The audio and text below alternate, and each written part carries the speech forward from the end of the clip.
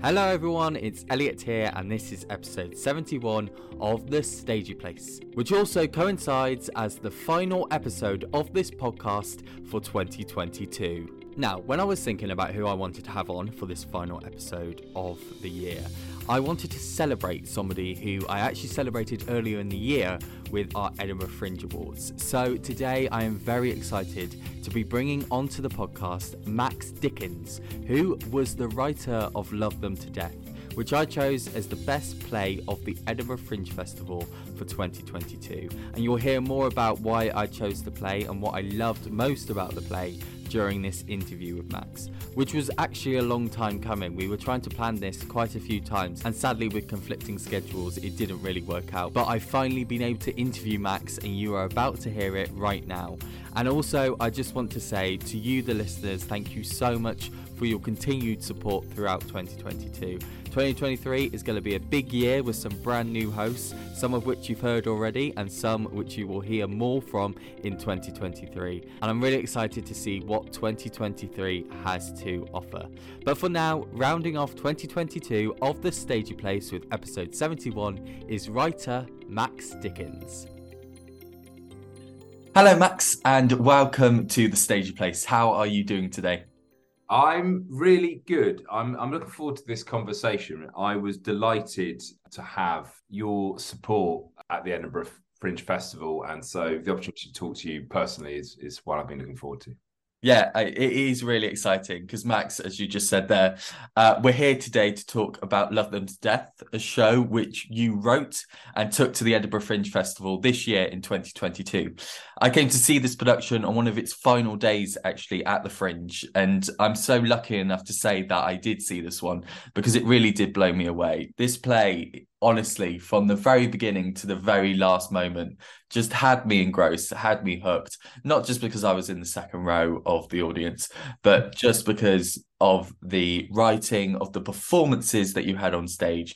It's so natural, I think, to go to Fringe and see a two-hander play and just think that you're just going to be watching an hour of just a random play that you don't really know much of. But your performances from the performers was absolutely one of the best things about the Fringe as a whole. It was incredible.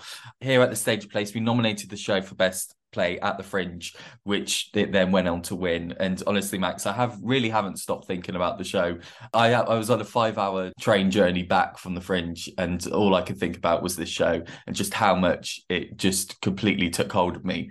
We've got so much to talk about with this play, Max, and I've got so much that I want to talk about with it. But first of all, what I want to ask you about is the inspiration behind writing the piece. So can you tell us a little bit about the inspiration and the story of Love Them to Death? Yeah, absolutely. So Love Them to Death, I would describe it as a contemporary thriller. Now, there's lots of discussion around what it's about, and I'll probably wait for people to see it before and make their own judgment on it. But it's set in a world of a condition that is colloquially known as Munchausen syndrome by proxy, but actually it should be known as fabricated and induced illness. Or is it? That's kind of the setup of the show. Yeah. So fabricated and induced illness is essentially when caregivers, generally parents and generally mothers, exaggerate, fake or induce illness in their children.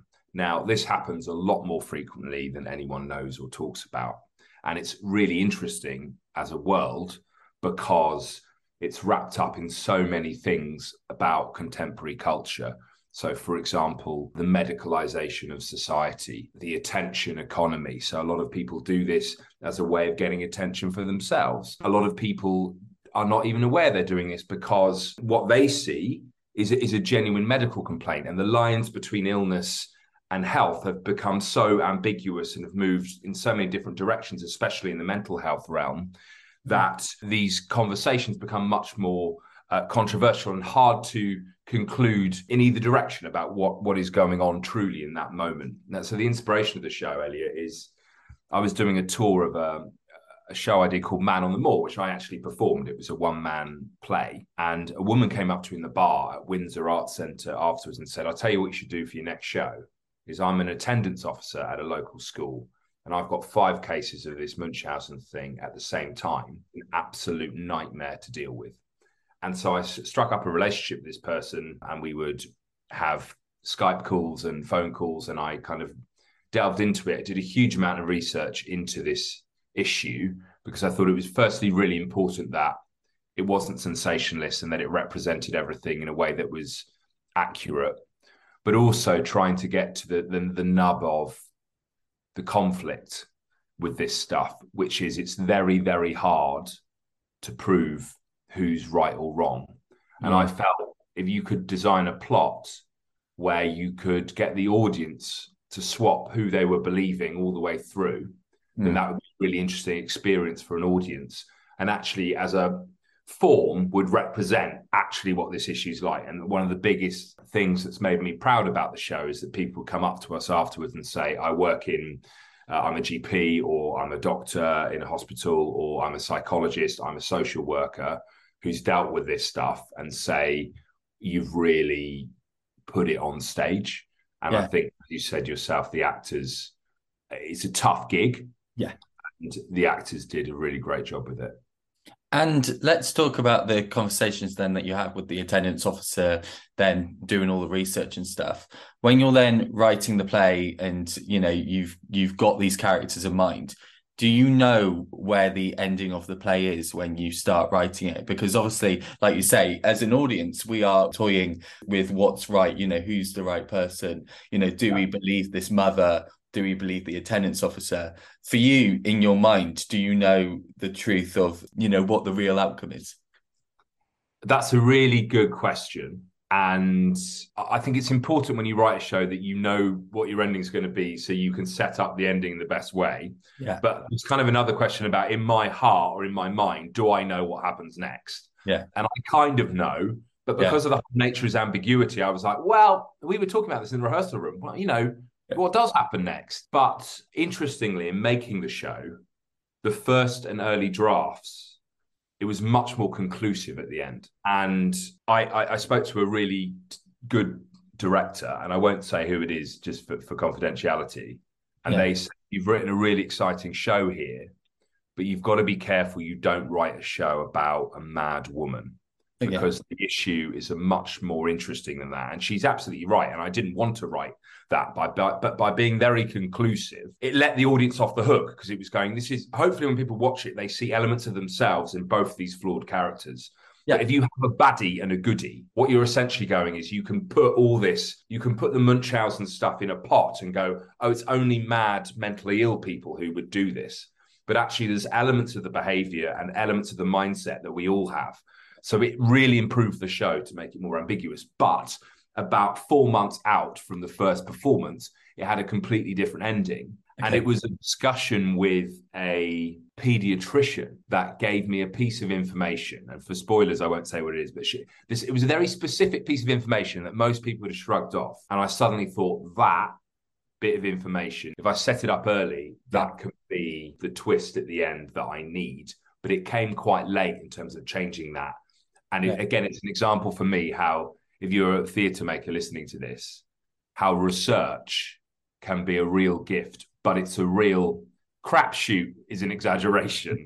But I mean, I could show you behind me, Elliot, I've got 15 different notebooks full of stuff. 80% of it doesn't make it in.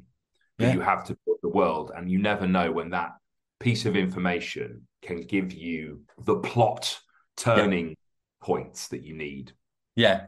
And look, we're going to talk a lot more about Love Them to Death a little bit later on. But Max, I want to talk about you as a writer, because obviously you must talk about the fact that you are also an author, and you've got your book, Billy No Mates, out at the moment, which talks about relationships, and especially male relationships, and how we can find it hard to be in just friendships.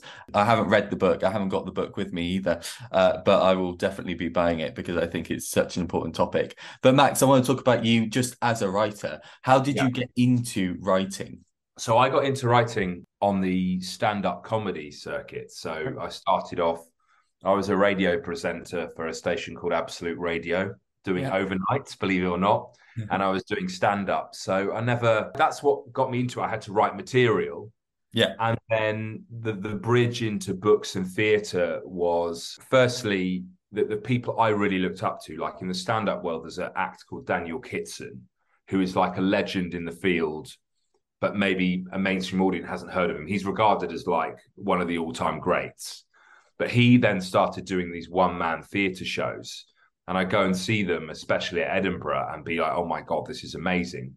But it was the fact that he could explore a real breadth of language and a breadth of ideas, which I found in stand-up you couldn't really do, because you do have to try and get a laugh every 15 seconds or so.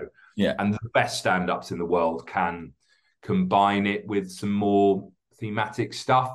But if you're doing clubs, like I was doing clubs on a Friday, Saturday night, you can imagine what those audiences are like. You know, you've got to deliver. They've had 4 or 5 drinks. You know, they don't want to listen to some sort of ruminations on the nature of love, for example. Yeah. So I thought I want to write to test myself, but also to have a scope to explore ideas more. And talking about Love Them to Death, Yeah. You've obviously brought it to Edinburgh. And like you say, we've already talked about a couple of reactions that you've had already in the previous answer. What was the overall reaction like for you? Because were you up throughout the whole time in Edinburgh, and did you manage to really gauge what audience was saying? And obviously, like you say, you've got all these notebooks, 80% of the stuff isn't in. You make it your world to write this play. When you then get it up on its feet and audience are watching it, what is the overall reaction from the audience? But also, how do you feel now that the play is out for people to see at Edinburgh? Honestly, I wasn't sure how it would go, because I thought, you know, it's pretty dark. There are some lighter moments in there as well. There's a lot in it for you as an audience if you come in and get stuck in. But I thought it would split people because of the subject matter, and it didn't split people as much as I thought. But what I did find interesting is a lot of people come to theatre to be told that what they think and know already is correct. They don't read things that challenge them. I find in theatre there is some the audiences say is absolutely amazing, because it basically gives them a high five, psychic high five. Whereas if you challenge them a bit, then some people don't like it as much. But what I found really interesting is you really see how story affects an audience's attention. So when you're in the room, there is a real difference between silence because people are being polite, and silence because people are in it. They are hooked in. And you can almost see them lean in on their chair. You hear a lot less shuffling. People don't take their jumpers off. They're not kind of fiddling with their coats. It's a real, the thickness of the air, you can kind of feel it. And that for me is really exciting. I love hearing people's reactions when there are surprises, when on the way out, you know, what they're saying. It's really exciting. I'm not a great watcher of my own stuff, though. I watched it probably 4 or 5 times across the run. Okay. But I didn't go in every day, because I would just be feeling it in every single beat. Yeah. Torture myself.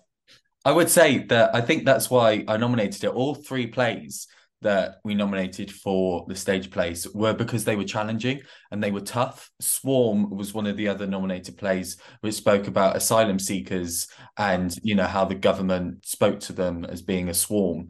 And with yours, with Love Them to Death, it's that idea that we're all in a room, that we're all engaged, like that silence of hearing a pin drop in the room, because we are so focused on something that many of us don't know about. You know, I think there's been one television program in the modern years that has tried to talk about the idea of what Love Them to Death is talking about. But we are challenged as an audience to really focus, because across the whole of Edinburgh, you constantly see two-handers that are about relationships or about creatives trying to make it into the industry, you know, that are writing plays. But actually then you see something like Love Them to Death, which had an amazing poster of a plaster, you know, thrown across the child's face. That just like completely, I think I saw the poster and it was the poster that drew me to the show.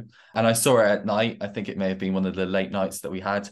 And I went, I want to go and see that, because I don't think I'd seen it around Edinburgh much. But then I saw it on one of the Cowgate big boards and I went, that's what I want to go and see. And I just put it into my diary. And I came to the filmed production. So it must have been one of the very last days, last days of the production. And yeah, I just went, this is the show that everybody needs to see. It was too late into the run to really put it out there. But that's what I want to move on to. Obviously, it was too late to talk about people going to see it. But Are there any next steps for Love Them to Death? Because, obviously, like you say, you film it for like archive purposes, but with a play like this that has such a story, is Yeah. there any room for any future outings for the show? There's a couple of things. I mean, one of the reasons why we filmed it is that it's going to help it get another life. We're talking to various people at the moment. I'm desperate to do it, hopefully in London and hopefully a tour. We're trying to get that done. I'm also thinking of trying to develop it into a television thing. That of that is going to be interesting to think about, because without getting too into the nuts and bolts of storytelling, in TV, you have to have stories that can run and run. You imagine if someone's going to make something quite expensive, they're going to want to have 3, 4, 5 episodes minimum. They're not going to want to have in Edinburgh. That story really works well in that slot. But we might explore that. But yeah, I really want it to have an extended life. We're talking about it at the moment, and support from people like you is really helpful. Yeah, that's incredibly exciting to hear. Yeah, or just the play text. I mean, I know that this kind of story I think needs to be seen more than read. But I was just so focused on the story, and like you said earlier on with like the research, when you get that one bit of nugget that you can plant into the show earlier on, it becomes a show that could also be a repeat viewing, because you are constantly then going, what's the stuff that had been planted earlier on to then create this conclusion. And it is a moment in the play where the clogs start ticking, and then it's like, oh my God, yeah, because you did mention this earlier on in the play. And it just made me go, there are some plays obviously in Edinburgh that do have play text, and I was like, this is the one that I need to get, because it would be the play that I would be then circulating around other people and being like, you may not be able to watch it. I'd say watch it first, but you need to read it as well. It's just phenomenal. We're going to move on to advice now, Max, that you may have for people who want to become a writer. Obviously, you're an author, you're a comedian, a radio presenter, but as a writer, for people who want to get into writing, and it may be theatre. People may be coming to this episode because they know your book, Billy No Mates. So you may want to talk about being an author or about researching stuff for plays or books. What advice would you have for people listening to this episode who want to become a writer in any form of media? Absolutely. So, I mean, the first thing I'd say, and this is going to sound quite glib and trite, is you've got to actually write something. Now, that sounds really obvious, but a lot of people talk about writing a lot more than they do it. And why don't they do it? It's because they compare where they are at with someone who's much later in their career and go, oh God, I'm crap. I'm just going to stop.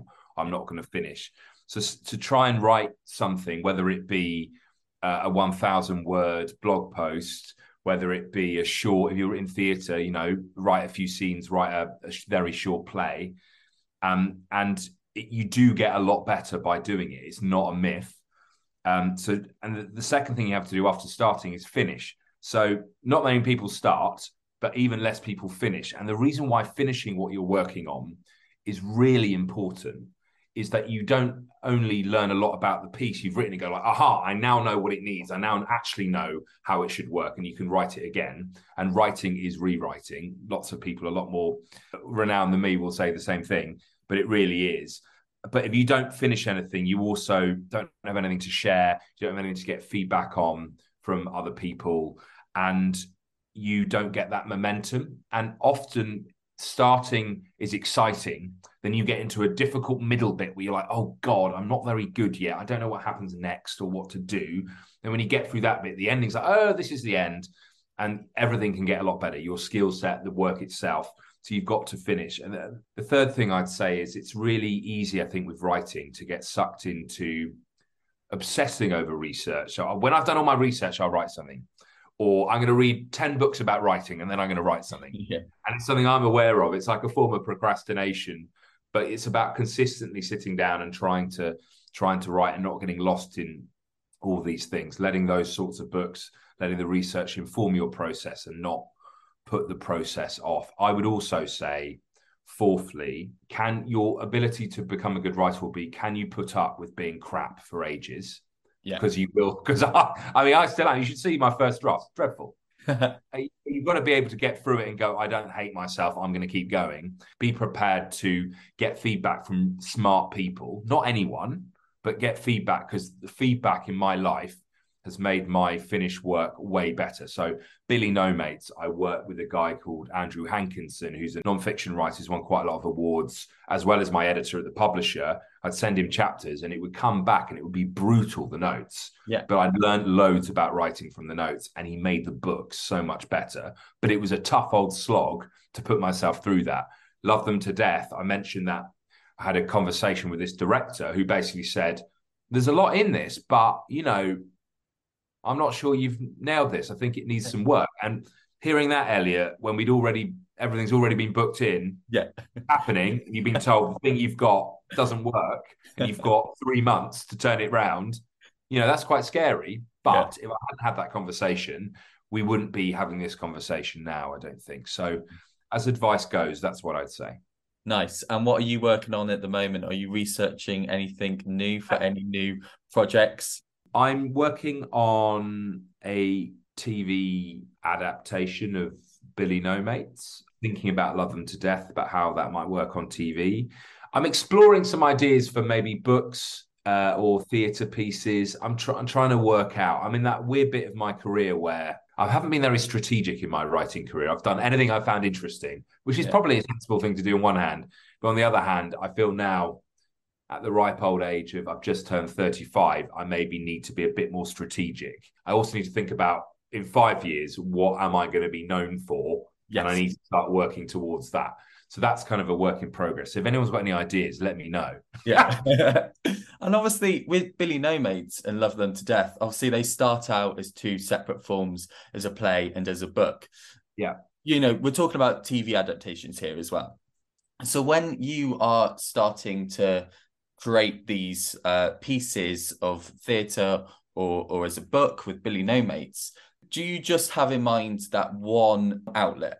So as a theatre piece, as a book, and then you think about the success or the response from that, and then think, oh, maybe we could turn this into a TV adaptation. Let's talk about Love Them to Death. Obviously, like, you know, you do all this research and then you get it out as a theatre piece, which obviously can get quite a big audience because, you know, word of mouth and everything. You already create that audience that can then in a couple of years' time go, oh, I saw this in Edinburgh and now it's a TV thing. When you're researching, do you research just for the play, or are you already having a nugget in your head and going, oh, I can create all these notebooks because if it goes really well, we can then turn it into a TV adaptation? I think in the research, the research and the thing you write about will tell you what form it should take.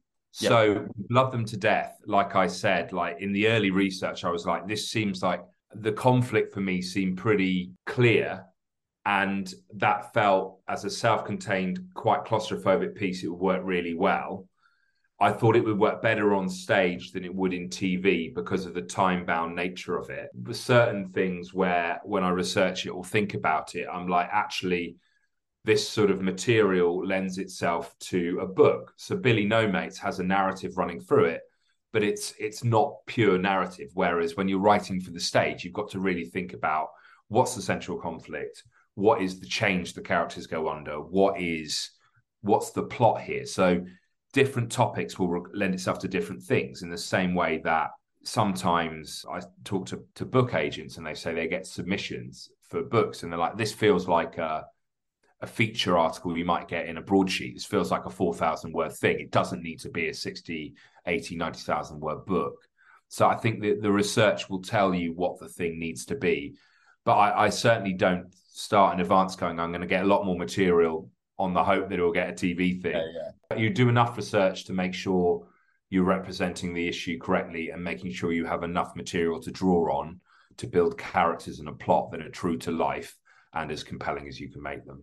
Yeah. Max, thank you so much for coming on to talk about Love Them to Death, to talk about the research period and the reaction that it had in Edinburgh and hopefully the future life that it may have. I've got one final question for you though today, Max, and it is the title of this podcast, and that is The Stagey Place. And what I love to know from all of my guests is whereabouts their stagey place is. So Max, for you, this could be your regional theatre that you grew up with, that you really enjoyed watching theatre. It could be the theatre that you've gone to see and has inspired your writing? It can maybe not even be a theatre itself, but the creative space in which you write your plays and have done throughout your career. So Max Dickins, reveal to us, whereabouts is your stagey place? My stagey place, I think, is the Traverse Theatre in Edinburgh, which is not my local theatre, but I had some of my most kind of formative moments in wanting to do this or having the aspiration to do this there. I think of Kay Tempest performing Brand New Ancients there with a orchestra behind it. It was just one of the it's a night of my life where I look back and go like, oh my, I was just remembered as being in awe of it. Yeah. And I've seen Daniel Kitson's The Death of Gregory Church, I think it was called, with all his letters, and seeing that going like, well, this is absolutely magical. So that is my stagey place. Well, Max, that sounds perfect. I visited the Traverse a couple of times this year at the Fringe as well. It is a wonderful, wonderful space. So I do completely see why that has become your stagey place. And it's so nice to hear stagey places that are just, you know, completely all around the UK, or have been across this podcast all around the world. You know, we do really get a big difference in where people's stage places are. Max Dickins, thank you so much for joining me on the stage place today. I loved it. Thanks for having me. And there we go, everyone. That was my last interview of 2022 with writer Max Dickins, who won Best Script and Best Play at this year's Edinburgh Fringe Stagey Place 2022 Awards. I'd love to thank Max so much for coming on to the podcast, for being a brilliant guest and having a really insightful conversation about the structure of writing a play, plus the research that is involved when bringing together a play such as Love Them to Death. And so that brings us to the end of our final episode of The Stagey Place here in 2022. I'd love to thank every single one of my guests who have come onto the podcast this year. It's been an incredible year for the podcast, and I'm really excited, like I said in the intro, to see where 2023 goes and how much this podcast can grow over the next coming year. But for now, if you're listening this New Year's Eve, I hope you have a wonderful celebration tonight, whoever you're celebrating with and whatever you are doing. It's been a tough year for a lot of people, and I really hope that you'll be able to see off this year and bring in the new year in true stagey style. So until you hear from me next in 2023, I hope you have the most wonderful send-off for 2022 and the most stagey year to come.